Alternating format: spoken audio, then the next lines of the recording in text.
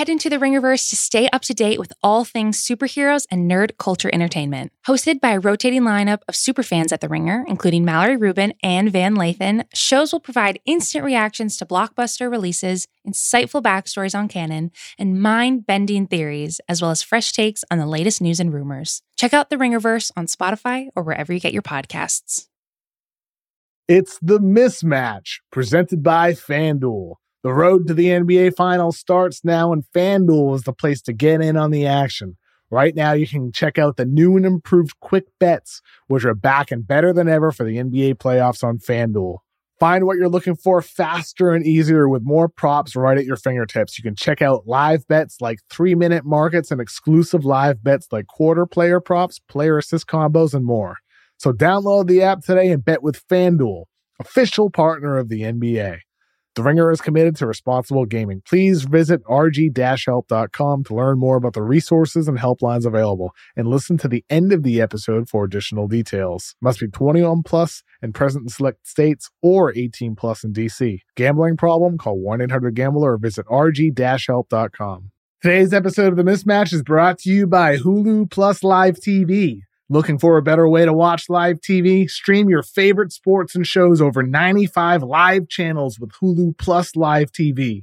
Get access to Hulu's entire streaming library, Disney Plus and ESPN Plus, all in one plan. Start your free trial of Hulu Plus Live TV today. Live TV plan required. Restrictions apply. Offer valid for new and eligible returning subscribers only. Access content from each service separately. Learn more at hulu.com.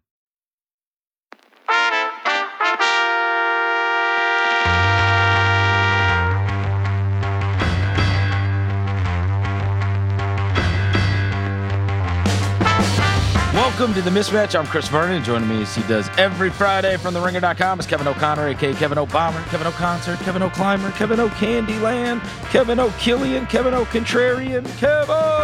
Verno! What's going on this Friday? I'm doing great. This has been a good week, Kevin. Why are you doing great today, Chris? What's going on? It's really just been a summation of the week. I don't know if you know, but Emoni Bates, the best amateur basketball player possibly in the world, is going to be playing in the city in which I dwell.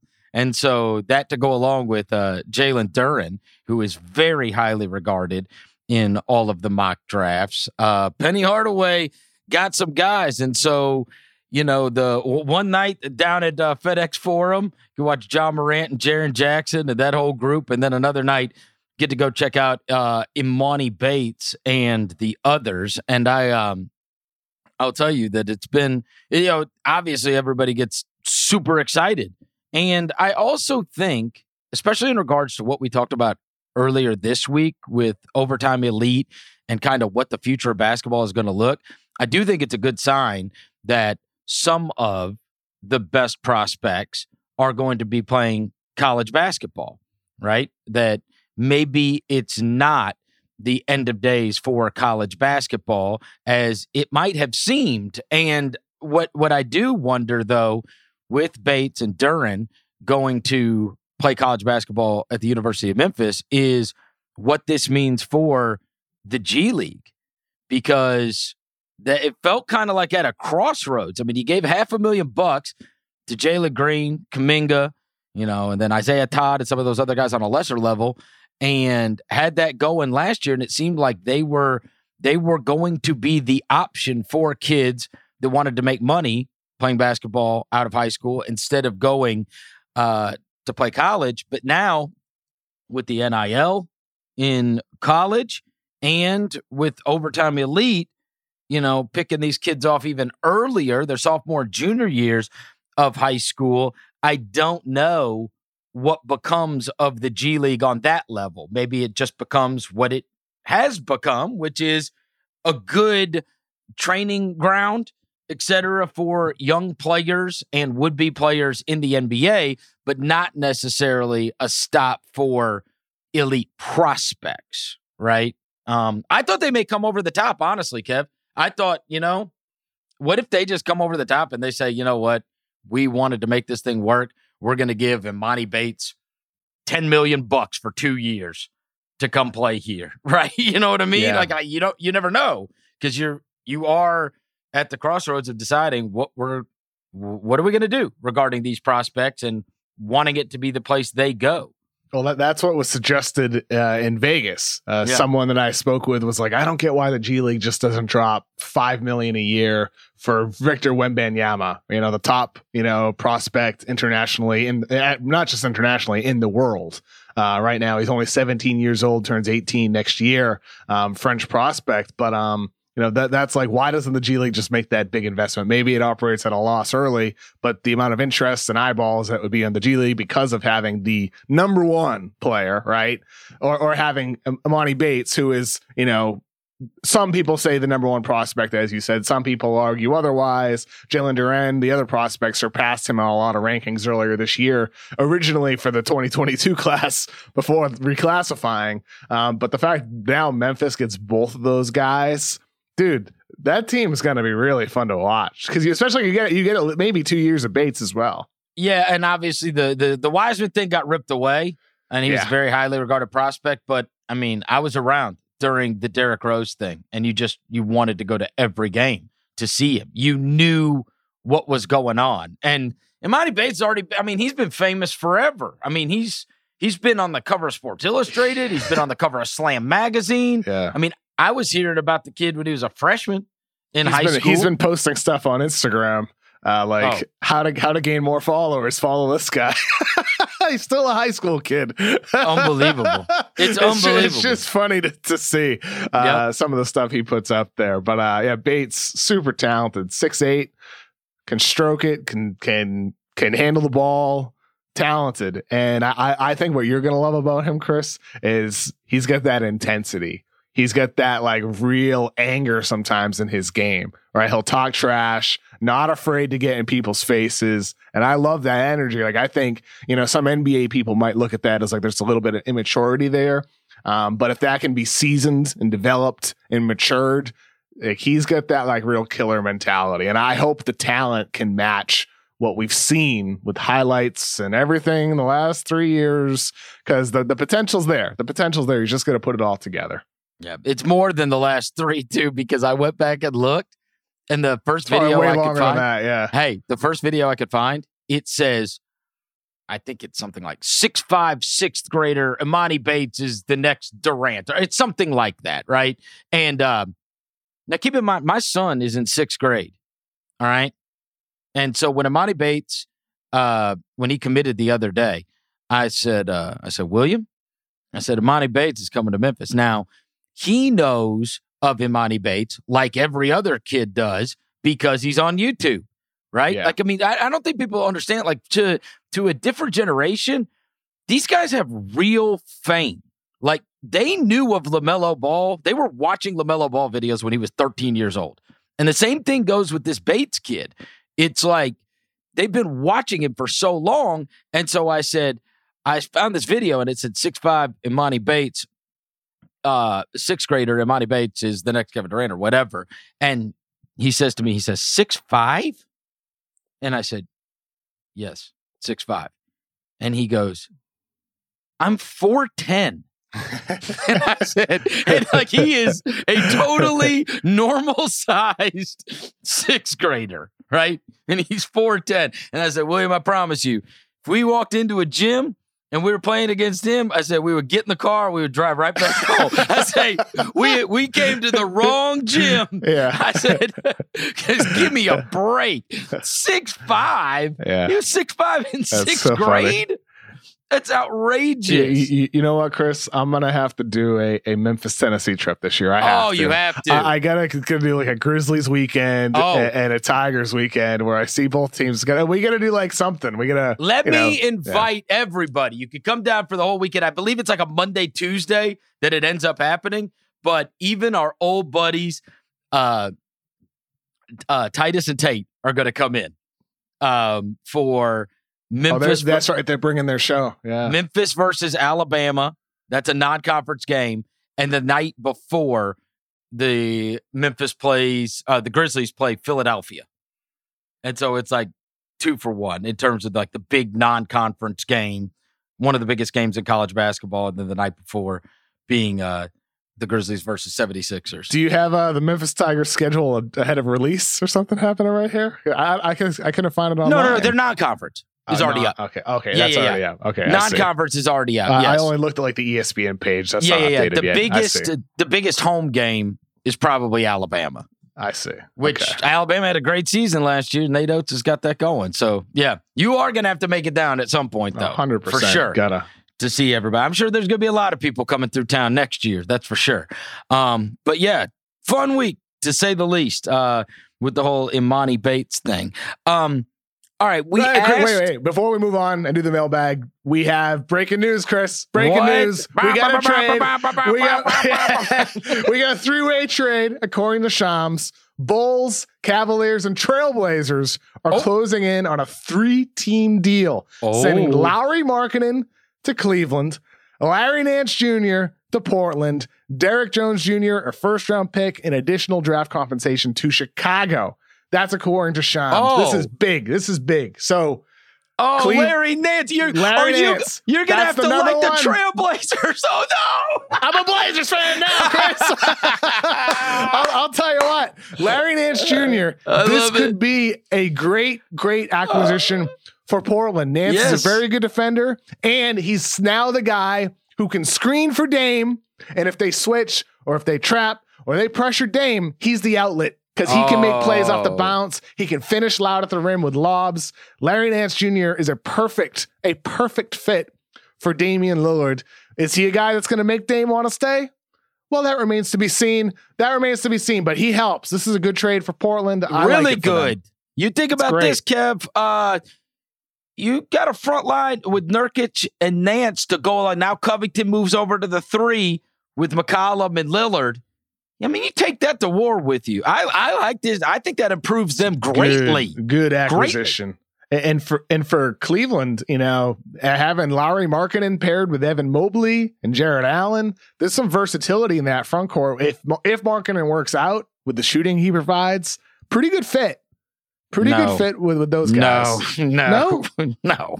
I have no idea why you want Lauri Markkanen for that team. It doesn't make any sense to me. No. I don't understand it.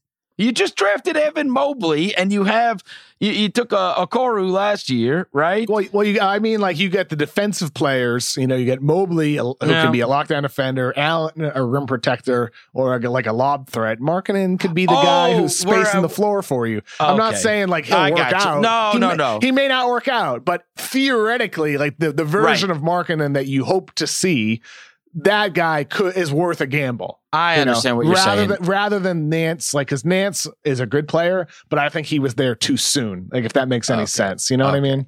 I understand. You're talking about if he didn't stink. If he did, yes, exactly. He stinks. Larry Nance is good. Lauri Markkanen stinks. If he doesn't stink, yes, that's fair. And for Chicago here, they get something. They got a first-round pick. Derek Jones is solid, had to have another athletic wing player on their team and a pick. Pretty good. I mean, I like that the Chicago actually got a first out of this. That's a win. That's crazy to me. And it's because of Larry Nance. Yeah. That's why, because of how valuable he can be to Portland. I'm telling you, I've been on the Larry Nance bandwagon this whole year plus. I know Larry Nance in Portland, that's big. I like it. It's big. I like it a lot. And Derek Jones Jr., you're not asking for much. He could be kind of the role he was in Miami. If they needed him to be able to play in Portland. The Bulls, with what they got, they don't need him to be able to play. Man, Larry Nance, Damian Lillard, pick and rolls. Look at you. Yeah, all right, you and Nurkic, you got to work it out because you guys... You got to get on the same page here. He might be cutting into Nurkic's minutes. Let's have a little kumbaya. Oh, that's what you're going to start. What they should do is get rid of Nurkic and play Nance at the 5. They can. That's the thing, though. They can play them together because Nance has improved so much as a shooter. He can space the floor, and when Nurkic is off the floor, now they have a guy that can use as a small ball 5. It's a big acquisition for Portland. It is. Like I said, is it enough to make Dame want to stay? Is it enough to make him a contender? I don't know. Like, we'll see how this works out and how some of their younger guys also improve. Simons and Little, like these younger guys need to get better too. But Larry Nance Jr. is a more important acquisition than I think people will realize on the surface because he was so underrated and overlooked in Cleveland. I agree with you. We agree on that. We agree on that part of the trade. Yes. The Lauri Markkanen part we're a little bit iffy on. Yep. Time for the mailbag? Time for the mailbag. Today's episode of The Mismatch is brought to you by Hulu Plus Live TV. Looking for a better way to watch live TV? Stream your favorite sports and shows over 95 live channels with Hulu Plus Live TV. Get access to Hulu's entire streaming library, Disney Plus and ESPN Plus, all in one plan. Start your free trial of Hulu Plus Live TV today. Live TV plan required. Restrictions apply. Offer valid for new and eligible returning subscribers only. Access content from each service separately. Learn more at hulu.com. We asked on Tuesday for people to send us in questions. And my God, our listeners, shout out to all of you out there that sent in questions, whether via Twitter or via NBA Mailbag at gmail.com, because we were overloaded. We are going to try to get to as many as we can on today's episode. And to do that, producer Sasha is going to feed us said questions. All right, Sasha, what do we got? I'm here. I'm still here, everybody. Don't worry. Okay. All right. This first one is from Joseph. He says, am I crazy for thinking the Hornets had one of the best off seasons and will solidly be pushing for an actual playoff spot and not just play in? I don't think it's crazy. They had a good draft. Book Knight, Kai Jones, LaMelo Ball, conceivably should, have experienced further improvement. Get Gordon Hayward back. Maybe he plays a quarter of the games. You hope he gets. Boo to you. I'm just saying. I'm being honest here. You hope that he can. And Terry Rozier has not shown any signs of slowing down with his development. He is constantly getting better. So I think I look at this Hornets team. They are at the least very fun, very competitive playing team at the least. If you get some improvements from some of these younger guys that we're talking about, if Hayward can stay healthy for, the entire season, he looked great last year when he was healthy, Chris, didn't he? Mm-hmm. Like first half of the year, he looked terrific. Yes. So this Hornets team is deeper. It has more upside because of the youth. But I agree. They had one of the better off seasons. They added some guys. They added Kelly Oubre. They added Ish Smith, who's been on 70 teams, but is certainly playable as a backup point guard. Wanamaker, I think, is there now too. You mentioned their draft. When Hayward was healthy, you got to keep in mind, they were like the 5 seed. And it took a while to get LaMelo into the lineup, starting and then integrated. I think they're going to be a playoff team. I do. I like that team. I like Charlotte. Now, I will say, I do think once they get to the playoffs in the Eastern Conference, they're going to have some problems until they get some real, legitimate size. That's going to be an issue because it's not when you're going up against the Giannis's and the Embiids and the you say Biombo right there? No, I wasn't going to say Biombo. I wasn't going to say Biombo. I was going to say Adebayo. I didn't want to say the wrong name. And Bam Adebayo. And we have the Joel Embiids and the Bismax beyond. Yeah. And they've got Biombo and Mason Plumlee and Vernon Carey and Kai Jones is playing his first. Yep. They don't have, I know they've got, they got Miles Bridges. They're really outstanding small. They are, because they can go small and 5 wide. And I really like what they bring to the table, and they can get up and down the court and they're high flying. I just will say that once you get to the playoffs, that your limit is going to be, your ceiling's going to be a little bit lower until you get some size on that team, some better. How about that? Better size. You have size. It's not good enough. But that's not that far off. You know what I'm saying? If you did get some size on that team, I love a lot of their perimeter guys, and they are fun as all get out. Their announcer trips me out.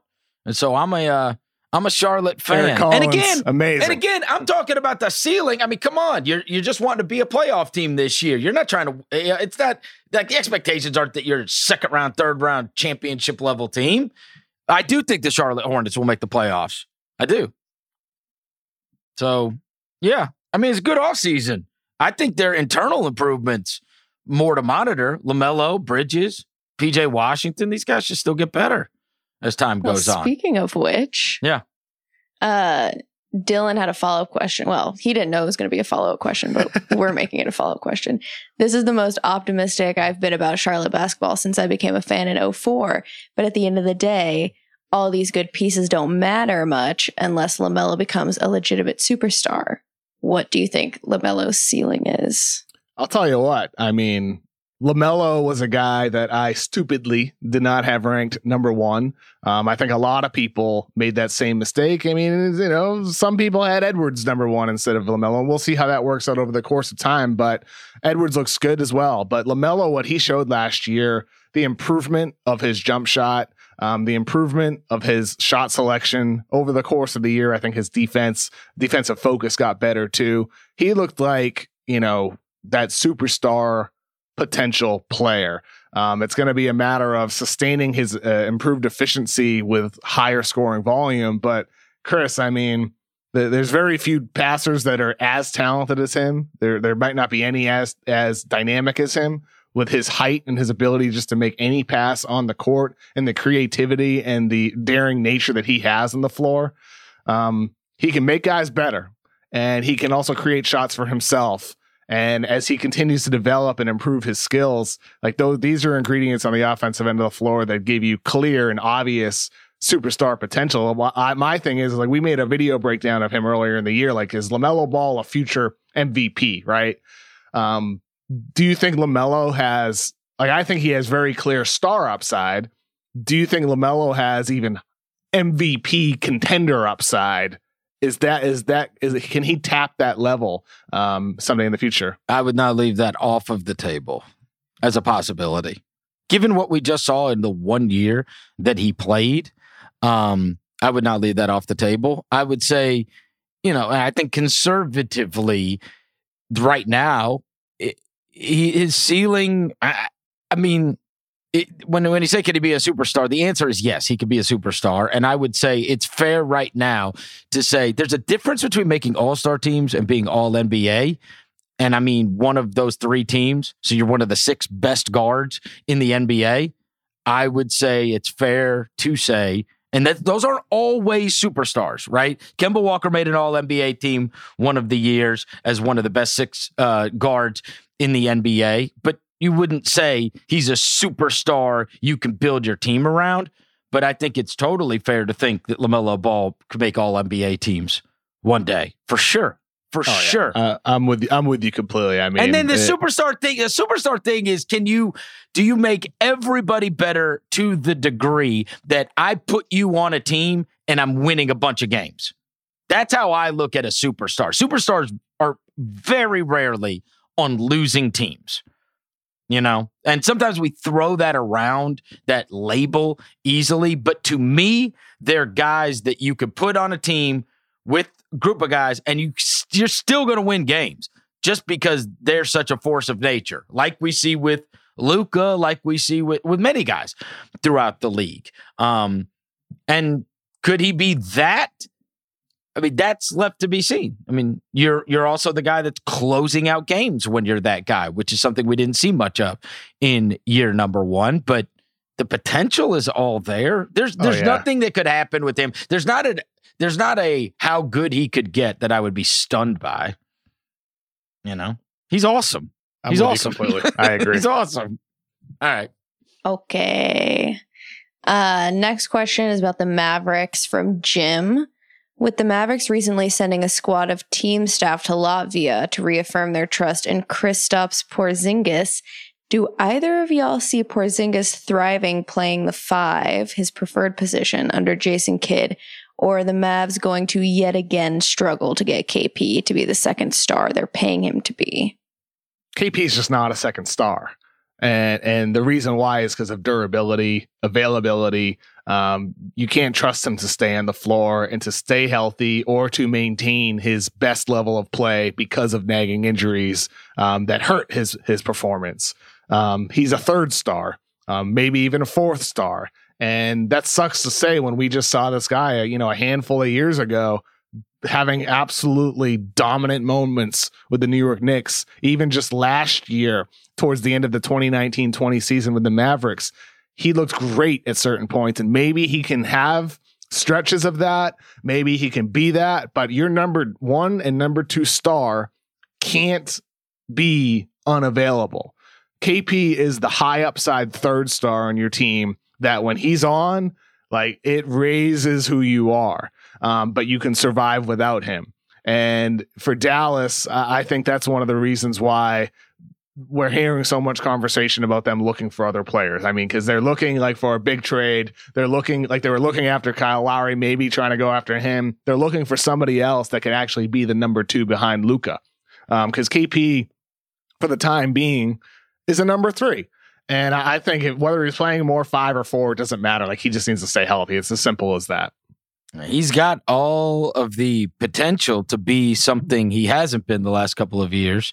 But I'm going to be very fascinated to see how Jason Kidd uses him differently than Rick Carlisle. There's no question. What's he going to do differently, I wonder? What's it going to be? That's what I'm going to say. I mean, there is a lot of... Better not be post-ups. He stinks in the posts. No, but there is a lot of 4 guys watching Luka Doncic be really good. Yeah. You know what I'm saying? There's a lot of that. And so is there more just simple integration of... You know what I mean? That if you're not like playing with Luka, what you have seen so far is there's a tremendous benefit to being a guy that could just stand out there and bang down shots. And Tim Hardaway thrived in that role. Seth Curry prior to thrived in that role. There have been some other guys that if you're not that, right, where it's almost like, here's the guy that, I mean, he's the guy that's controlling all of the offense. He is. He's controlling all of the offense. And so how can you get that pairing? And can Jason Kidd find a way to, yes, accentuate Luka at his max ability, but also get more out of Porzingis and get the best version of him? I think it's fair to say he is better than what he has shown. He's better than what he's shown. You know what I'm saying? He is more talented and he is better than what he has shown. And so could changing things up a little bit change that. And you got to remember, he is still young. He's still young. He's still young. And that's what's frustrating to me. Like when I was in Dallas before the 2019-20 season, I interviewed Porzingis one-on-one. And I asked him, like, what are the things that you've been working on the past year plus, as you've been out, right? And I asked him specifically about post moves against smaller players. I was like, because of the nature of how teams are switching defenses, what have you been doing so you can pick on some smaller guys? And he admitted, like, I've had guys like Marcus Smart, who are much shorter than me, be able to slow me down. He's like, I've been working on, moves so I can, defeat those guys. And we just haven't seen the improvement. Last season, I had a stat in a video we did. He shot 25% when dribbling more than once in a possession. 25%. He's not a guy who can create his own shot. So the idea of having Luka not be the center of the offense, the center of their solar system, well, I'd love to know who are the other options on that team that are deserving. Not the center. And no, it's not, of course. And it's not KP, and I wish it were KP. I wish KP has become a guy that you could throw the ball into in the post and get a reliable bucket. But all he's got is turn around and shoot it. That's all he's got. He doesn't have the footwork. He doesn't have the handle on the post. He doesn't have the ability to face up and create a sidestep or step back jump shot. He doesn't have that in his bag. And that's where I look at the skill development. And it's just disappointing. And maybe part of that isn't his fault. He's always rehabbing. He's always getting back from an injury or surgery. And I also know, look, Luka is the golden boy. He is the chosen one. No one would ever say anything to take away from Luka. But the truth is this. There's about a 10-minute YouTube, if it's still up. There's like 10 minutes of YouTube clips of Porzingis coming up, setting the screen, being wide open and Luka just like looking him off and him just being despondent, like you're never going to give me the ball. So I mean, like that's the other part of it. KP has this reputation as this like flamethrower shooter. He's not. He shoots 36% from three for his entire career. He's an average shooter. Right. Well, here's what I'm telling you. I don't know what his percentage is wide open. And that's a problem when you've got it. There's a relationship problem there. That then feeds onto the court. They do not play. They don't bring out the best in each other. That's what I'm saying. I don't think Luka has brought out the best in Porzingis, and I don't think, and I think that it's either you're gonna have to move on from him, or you're gonna have to get those guys on the same page, because you see them in the huddle and you see them on the court, and they don't have chemistry together. Not good chemistry together. We had another question about the Mavs from Unbeatable Rhino. He asked, with the recent hire of Jared Dudley and the slowing down of the rumors with Markkanen and Dragic, and of course, we just saw Markkanen get traded today. Are there any other potential moves the Mavericks could still make this offseason? Because we're talking about, guys who can help generate offense for Dallas. And even though things have been quiet with Dragic, I don't think that we should, put that to bed here, because they acquired Moses Brown, who can't be combined in a trade with other players until October 1st. And on October 1st, that's where theoretically they could combine Dwight Powell with Moses Brown and go get Goran Dragic. So even though that's slowed down, it is slowed down because right now they can't trade for Dragic, but they can trade for him on October 1st. So for Dallas, October 1st is a big date in terms of being able to go after somebody else. All right. What's next, Sasha? Okay, so we're gonna do a non-basketball question now. How did this pairing come to be? Who had the bright idea of pairing you two together? What did you think of each other prior? Were you familiar with each other's work? Zach from Philly. I don't think we knew each other at all. No, I don't it was think Bill so. Simmons' idea. I think so. I forget. I tried to find the email. Our first show was October 4th, 2016. That was our first show. All right. And Tate Frazier produced that show. Yep. I'm not sure who contacted me saying, hey, I want to hop on the Ringer NBA show with Chris Vernon this week. I'm not sure who said that. I think, when did you start at the Ringer? I started in August 2016.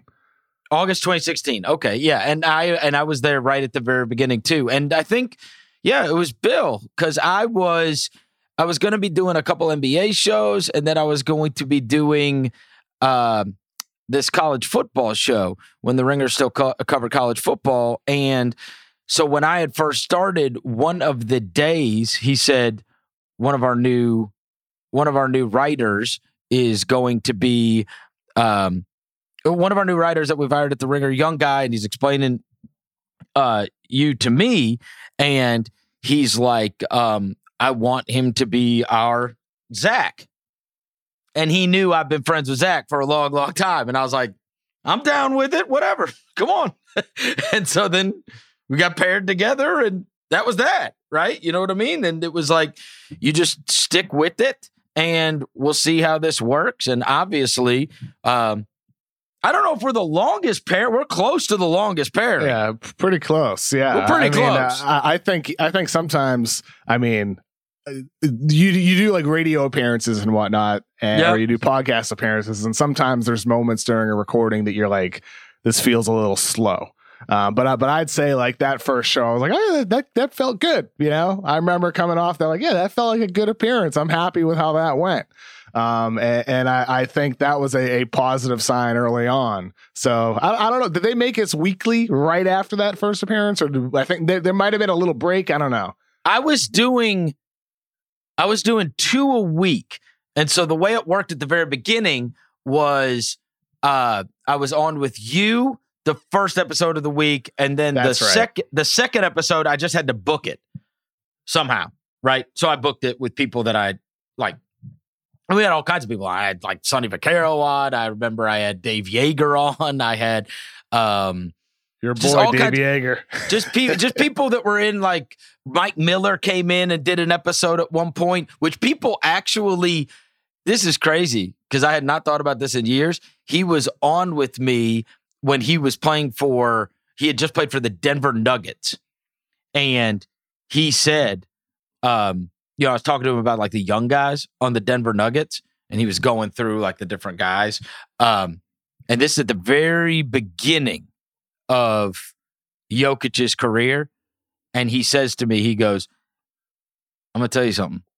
The one is Jokic. And I was like, huh, really? He's like, he said he'll be a 10-time All-Star. And I said, what?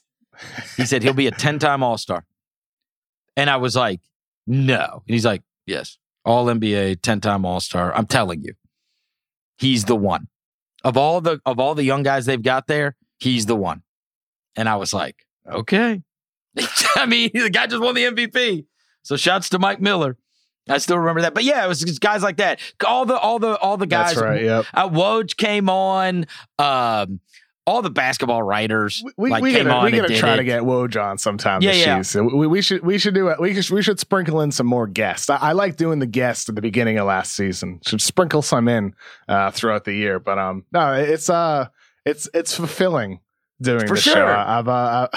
It's crazy that it was 2016. Time goes by really fast. Well, Chris. look, this is in the interest of full disclosure. We could be taking off right now. We could. Yeah, we could. But we had this discussion a couple weeks ago, and I said, I like doing it.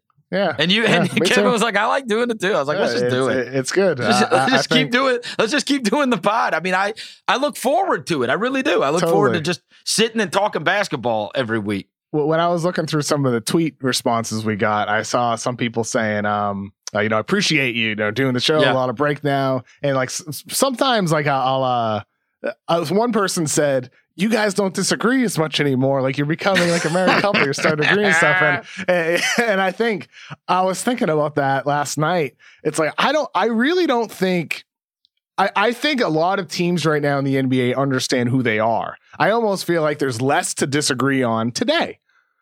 That maybe that'll change over the course of time. Did you miss the Otto Porter episode? But I think that speaks to the authenticity of our arguments, though. Like we never have ever, not once, planned out like anything, and I don't think there's ever been a time that we planned a day in advance of what to discuss. So usually it's the morning of. You shoot me a text. Here are the topics today. And then like we hop on. But I think that's what I enjoy most about this is like every episode is always just, we're just chatting.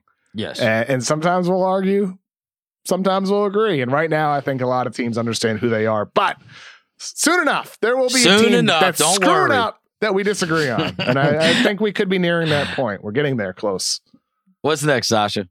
This is a good one. This is from Ankit. If there was a team this season that you could have, one, a Hard Knocks style doc covering preseason, and two, an all or nothing type doc covering the season, which would it be? A Hard Knocks is no question, in my opinion, the Lakers, without question. Yes, with the way. I mean, just because in Hard Knocks, because I'm watching that now because I'm a Cowboys fan. You get to see what these guys are really like. You get to see the way they really talk. You get to see what their practices are really like. And if you could throw me into a practice with Russell Westbrook and with LeBron James, and the big thing is this too. The LeBron James thing is we have seen LeBron through a prism of which he has created his whole career, right? He has had the power to be able to do that. I was talking to somebody about this the other day. You never hear LeBron sitting down and doing like real, like long form, in-depth interviews about his childhood and about his life or whatever. You get more of a glimpse of that on his own show, like the barbershop thing, right? You've never heard LeBron like on a podcast, like sitting down and just talking about everything generally, except for maybe like his teammates when Channing Frye and them had one. But for the most part, like what he's actually really like. Now, in fairness, there's a camera around everywhere, so you might not get, right? These guys, at this point, with the reality stuff, they know there's a camera around, and so they're acting some kind of way. But if I could ever get the reality of, what he's really, truly like, and what he truly thinks about a lot of things. And again, you get the glimpse of that on his HBO show sometimes, how he really thinks about things. But yeah, that whole dynamic. I mean, and Dwight Howard's there, and because one of the things they do is they break off and they do all these stories about guys, during those kind of formatted shows. And so I would love to see those sit down where these guys have to talk, or they're out on the beach with their families or in their houses or whatever. They just got so much star power on that team.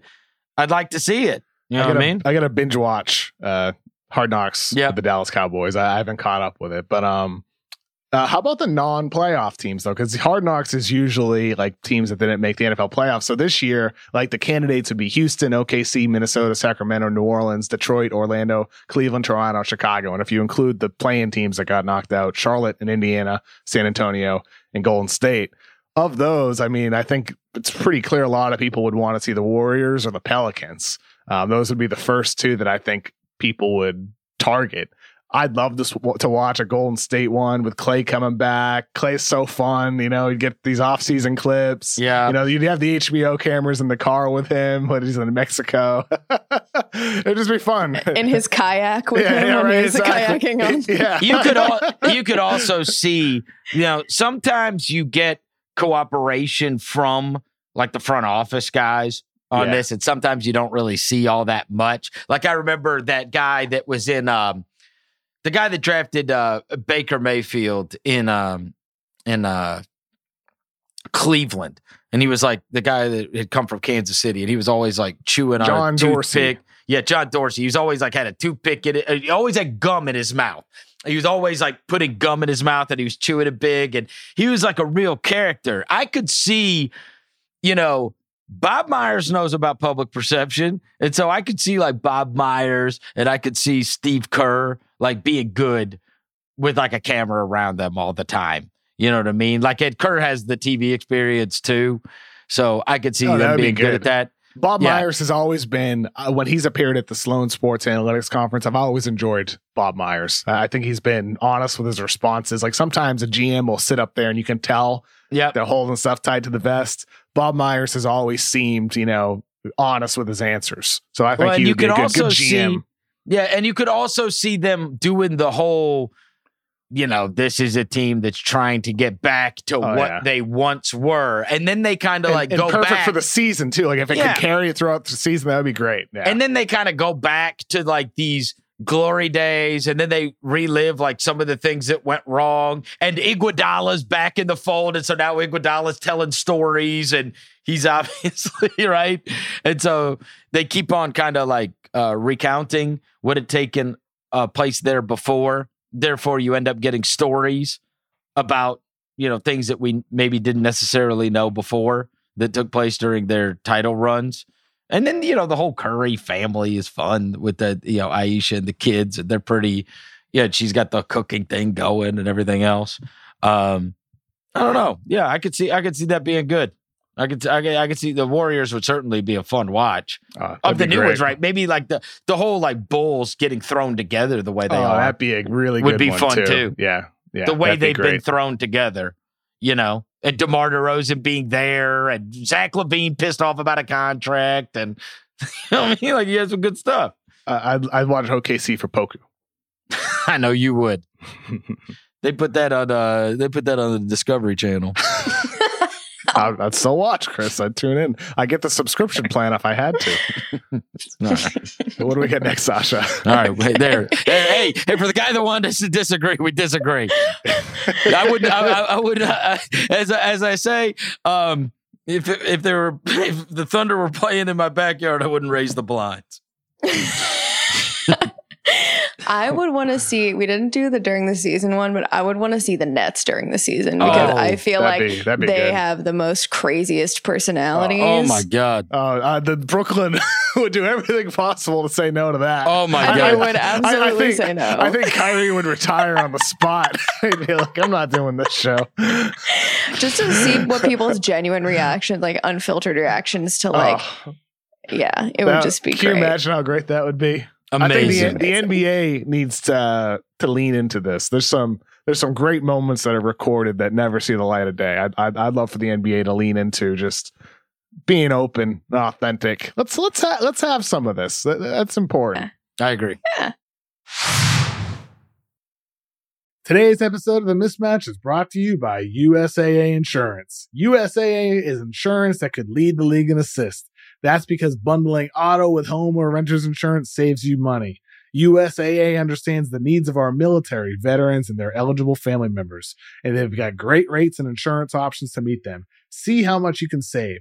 Tap the banner to learn more and get a quote at usaa.com/bundle. Restrictions apply. This episode is brought to you by Cars.com. When you add your car to your garage on Cars.com, you'll unlock access to real-time insights into how much your car is worth. Plus, view its historical and projected value to decide when to sell. So when the time is right, you can secure an instant offer from a local dealership or sell it yourself on Cars.com. Start tracking your car's value with your garage on Cars.com. All right, next question. This is Klaus from Denmark. We actually got a lot of questions from Denmark this time around. Yeah. That I noticed. Are we underestimating that DeAndre Ayton and Devin Booker will move a year closer to their prime? Could you see them taking a significant leap, especially Ayton? And this was, I think before this, he had said like, everybody's saying how Chris Paul is moving a year away from his prime, but these two are going to move a year closer. There's no evidence that Chris Paul is moving away from anything. Chris Paul still looks like the prime Chris Paul. Devin Booker and DeAndre, I think it's a good point. Like when we think about finals contenders this year, I mean, Phoenix obviously gets mentioned considering they were just in the NBA finals, but with DeAndre Ayton, it's true. Like he's only 23 years old now. We saw him become a steady, reliable, at times lockdown defensive player for Phoenix. We saw him be an important screener and, rim runner. He can hustle up the floor. He can finish inside very, very well. Great offensive rebounder. And we just saw little moments, though, of him showcasing why he was the number one pick in the draft. And that's the potential of what he can do as a guy you throw the ball to in the post or in the high post, and his ability to hit face-up jumpers or take a guy off the dribble. Will that come along this coming season? I don't know. I don't know if it needs to come along yet. But when I interviewed James Jones earlier in the year, he said to me, like, they're emphasizing to DeAndre Ayton the patience with that. Like, that time will come when it's needed. And maybe it'll be needed like next year's playoffs. Maybe you could argue it was already needed in this year's playoffs. But if that happens, if we see that from him, it definitely changes what we think about Phoenix if they have that option in addition to being able to just run pick and roll with Chris Paul and Devin Booker. And I mean, Chris, do you think with Devin, we kind of did see Devin Booker take a little bit of a leap in the postseason. I mean, we did already, I think there's a couple of things. Number one, inevitably they should be better as a team just by playing together a full season. I mean, you got to remember that iteration of the Suns with Chris Paul really running the show, that was their first time through last year. And they clearly exceeded expectation by getting where they got. It would have been more likely that if, say Davis stays healthy and the Lakers beat them, then obviously people think about the Suns very, very differently, but they were able to do what they did. And so I think they overachieved for what they were last year. And so I do think that they can be better this year. It's also the first time through the playoffs for those guys. And I don't know, I would say I think Booker was fantastic, and I think Ayton was fantastic for the most part. It might be more important that when you're talking about like guys improving, I don't know if it's as important that the Devin Bookers and the DeAndre Aytons improve as much as it is the Jalen Smiths and the Cam Johnsons and the Mikal Bridges and all those other guys. If one of those takes a leap, now it's a different ball game, right? And so, and those guys, we know they should not be anywhere near what they are going to become. And so those guys taking a step forward, I think could be very, very valuable towards their success. On the other hand, and this happens to teams, sometimes you could be the victim of your own success. I think that there were still teams last year that looked and saw the Suns on their schedule and were like, oh, it's the Suns, and didn't think of them in a class that they do the Jazz and the Nuggets and the Lakers and the Clippers and all that kind of stuff. And so a lot of people got caught not treating that game like the Jazz, like the Lakers, like the Clippers, right? You don't get to sneak up on anybody. Once you have your first real success, which they did, obviously, in a big, big way, at that point, you don't get to sneak up on anybody anymore. So 100%, yeah. Those are circled on your schedule. So they could theoretically be a better team with not as good a record this year. Sure. I 100% agree with you. And I think with Devin Booker, we saw him average 26 per game the last 3 seasons. And each year he improved in subtle ways. We talked about this during their postseason run, and he did show some flashes of doing it. And that's the pull-up 3. Taking threes off the dribble at a higher rate. He hits nearly half of his pull-up 2-pointers. He hits only 31% of his pull-up threes. If he can become a guy that's hitting 35, 36, 37% of his 3-pointers off the dribble, and he's taking more of them per game. He took under 3 per game last year during the regular season. He took 4 per game during the playoffs. If he can get that number up to 4 or 5 for the whole season and then higher during the playoffs at a higher percentage, he's going to go from a 26-point per game guy to a 30-point per game guy just by virtue of the shot selection, like we saw from Bradley Beal. Bradley Beal was a guy who used to be very mid-range heavy. He became a guy who could take more threes off the bounce. This offseason, Bradley Beal's talked about wanting to extend his range, not to Damian Lillard territory, but he wants to extend his range further. That should also be the goal and the game plan for Devin Booker moving forward, because that will increase who he is without taking more shots. Yeah, and you got to remember, it took a while last year. I remember we even did a show like, hey, is this going to work? Is this going to, are you going to get a slow start? It was. Yeah, are you going to get the best out of Devin Booker playing next to Chris Paul? Like, is this pairing, how they fit together? And then obviously they made clicked. It work, and they made it work. They figured it out, and they made it work in a huge way. And it could get even better between those two. The synergy between Booker and Paul could improve even further. Yeah, I mean, you take away those 6 weeks to 8 weeks that it was rough this upcoming season, right? You should. Yeah, I mean, they're going to be right back in there in championship contention. Yep. What else we got, Sasha? We have a question from Nico. Are the Bucks a realistic contender for a repeat championship with next year's NBA landscape? Yes. The super teams. What? Yes. Yes. What? Yes. Yes. Come on. They're a threat. Yes. I think Nico's probably coming from a place, because with Brooklyn theoretically being healthy. Yeah. Okay. But there's a lot of ifs for Brooklyn to stay healthy. I mean, with the history of KD, of Harden, and Kyrie. Is Giannis still on the team? I mean, the man scored 50 points in an elimination game to win a finals.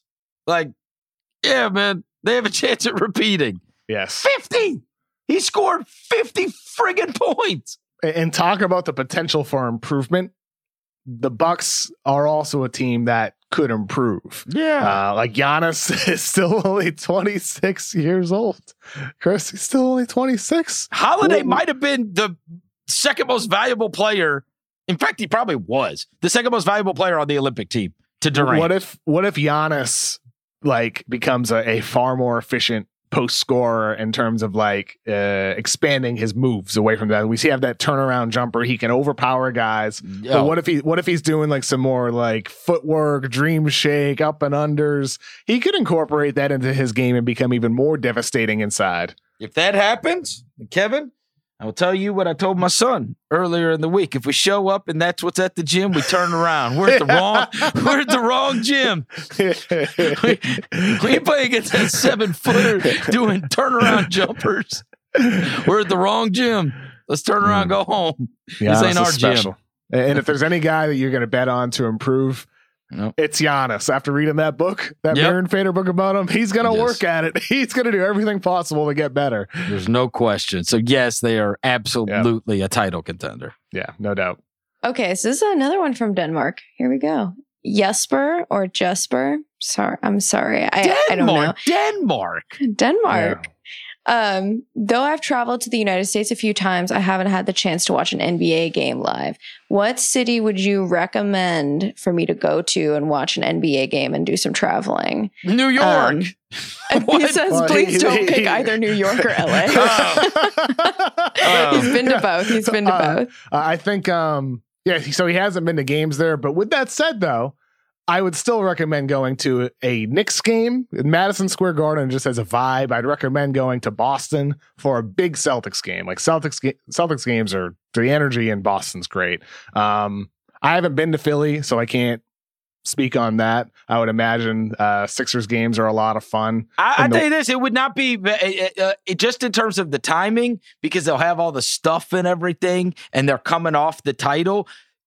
Going into Milwaukee and just checking it out. Everybody has told me that arena is unbelievable. Yeah, Milwaukee right? too. Oh, and Golden State's got the new arena too. Assuming you're gonna be able to get in there as a Steph, fan. Yeah. Or how about like if you could have a weekend where you see Steph at Madison Square Garden, you see the Warriors Knicks, and then you like go to Boston for a couple days and see a Celtics game. And then the East Coast thing? Yeah, then maybe like pick a city like Charlotte. Like go see LaMelo, something like that. I Who's footing the bill for this stuff and they got money in Denmark. Yeah, we got a lot of questions from Denmark, Australia, New Zealand. A lot of Australian and New Zealand questions, Chris. Love it. Yeah. I would say Portland, for sure. I feel like it gets thrown around. Like, obviously, they have great fans and everything, so those are fun games. Don't listen to Sasha with Portland travel. You don't know if they're going to trade Dame. It might be like a funeral when you go. You can't. But Portland is a beautiful city, and if you rent a car, you can go down the Columbia Gorge. What a great place. Seattle's right there. And then you can come and see a Golden State game in San Francisco. It's not that far. That'd be great. And obviously, you're welcome to come to Memphis anytime. If you want to see Ja Morant go to FedEx Forum. I would love to see my Denmarkian friends. Is that right? What do I say? Danish. My Danish friends. Denmarkian. I don't know. What do I know? Here's a moment of truth. I know literally nothing about geography. If you gave me a globe and like spun it and said, stick your finger and say, where's that? I mean, I have no idea. I have no idea. I really don't.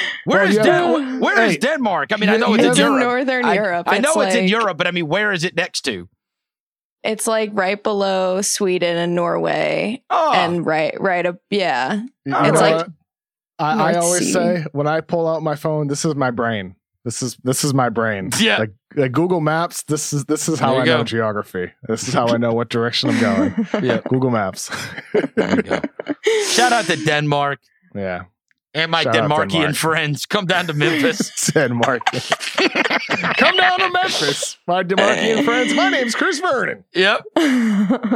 Okay. Let's do, after that hilarious segment about your GPAs, what are the most memorable parts of your college experiences from Noah? Graduating. I didn't live on campus. I commuted to school, so I didn't really have many. I took the train sometimes to school.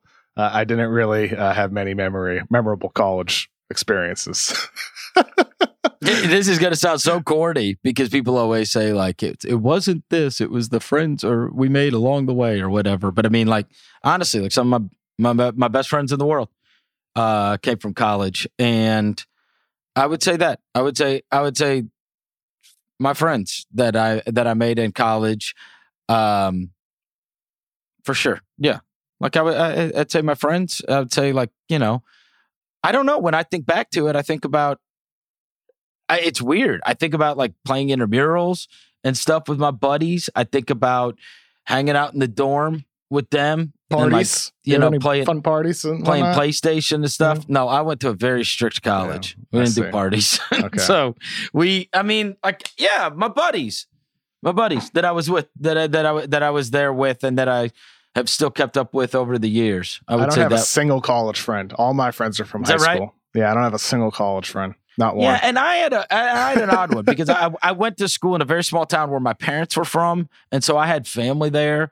I went and saw my grandmother a lot during that time. And so kind of when I think about college, I think about going out to my grandma's house, my cousins, and then being back on campus with my friends. And I don't know. I think that's what I think about the most, probably. It's so funny you say that because we are exactly reversed. High school, I couldn't care less about. Couldn't care. I mean, I did it, but I didn't keep up with anybody really. I moved and then I went to my, like reunion and stuff like that.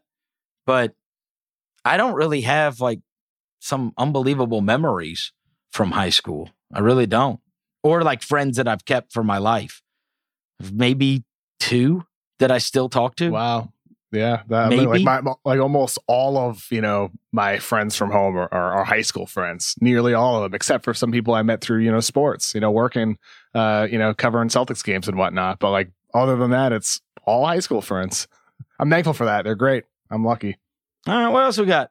This one's from Twitter. It's Justin.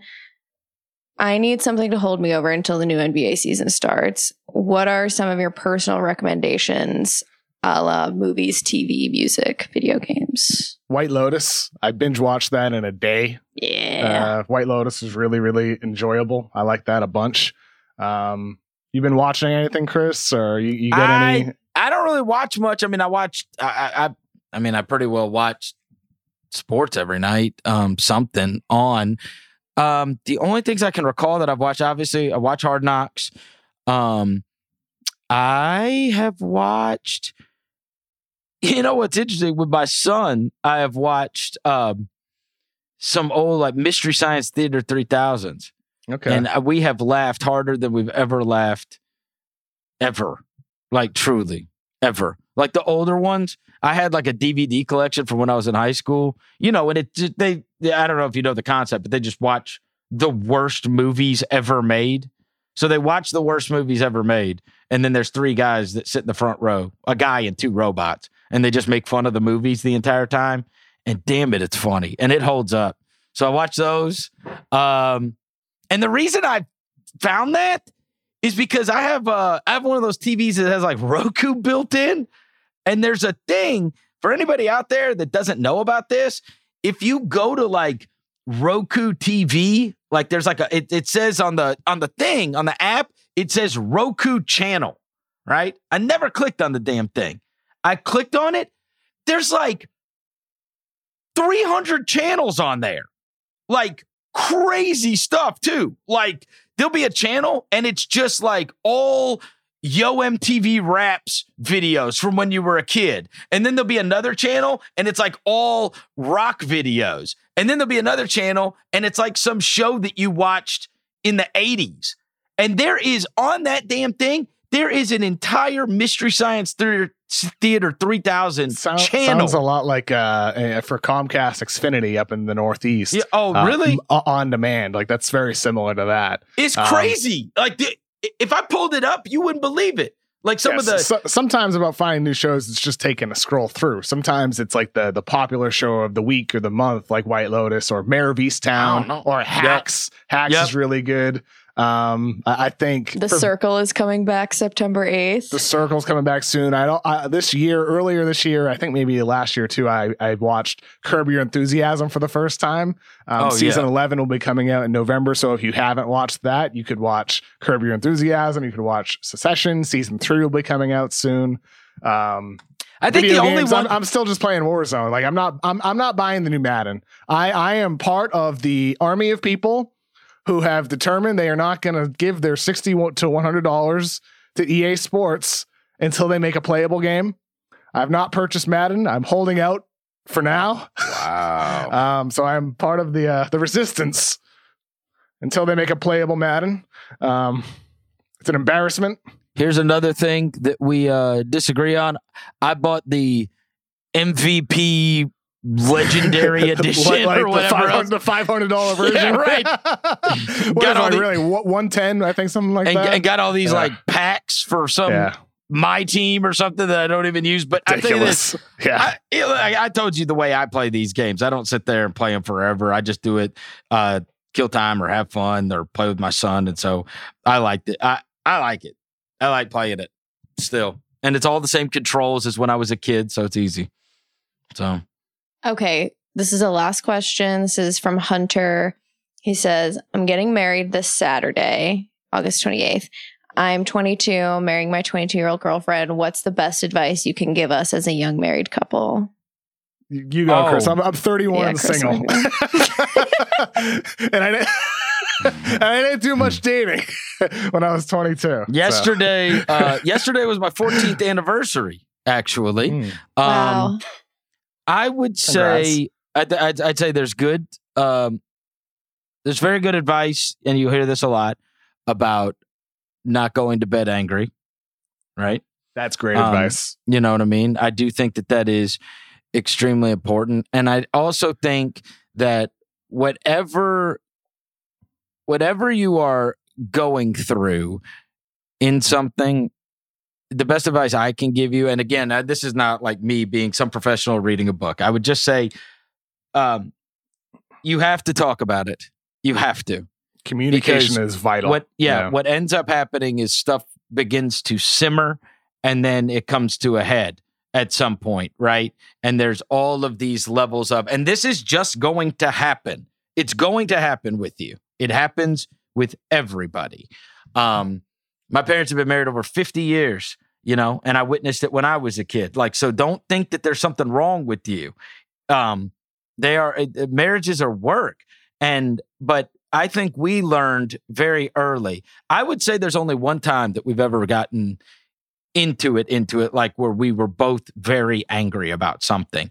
And it was a function of not like a bunch of stress. We were new parents, all that stuff, and just not talking about the stuff. And then what ends up happening is that both people just keep on going with their life, and she resents you for something and you resent her for something, but it never really gets aired out. And then all of a sudden it blows up. And, that doesn't mean something's wrong. You know what I mean? That means, and if you care about the person, you love the other person, then you change. You do things, right? But the problem is, what you hope is it never gets to that point, right? And the other thing I would tell you is, yes, it is work, but the grass is not always greener. I have a lot of buddies that got married either younger than me or even my peers, right? And they have gotten divorced, and I know that there's a lot of people that, end up being happy afterwards. I can only tell you from my personal experience, I think 90% of my buddies probably regret it. Certainly the ones with kids. Yeah. You know what I mean? They wish they would have worked it out. They wish they would have figured out, because it'll be fun for about 6 months. You know what I mean? And then you realize everybody's got their stuff. You know what I mean? And so I think remember why you like her would be the other one. Why you like her. Not love her. People love each other. Do you like her? You know what I mean? And remember that's great advice. Remember why you like her, right?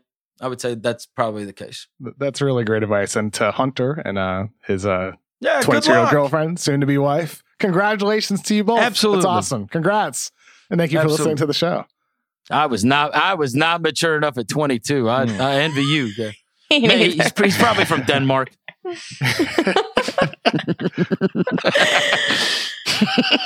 That's all I have for you guys. Thank you, Sasha. For today. We'll do another mailbag next Friday. These were fun. Yeah, with plenty of questions. That is going to do it for another episode of The Mismatch. Thank you to producer Sasha as always, and we will talk to you next week.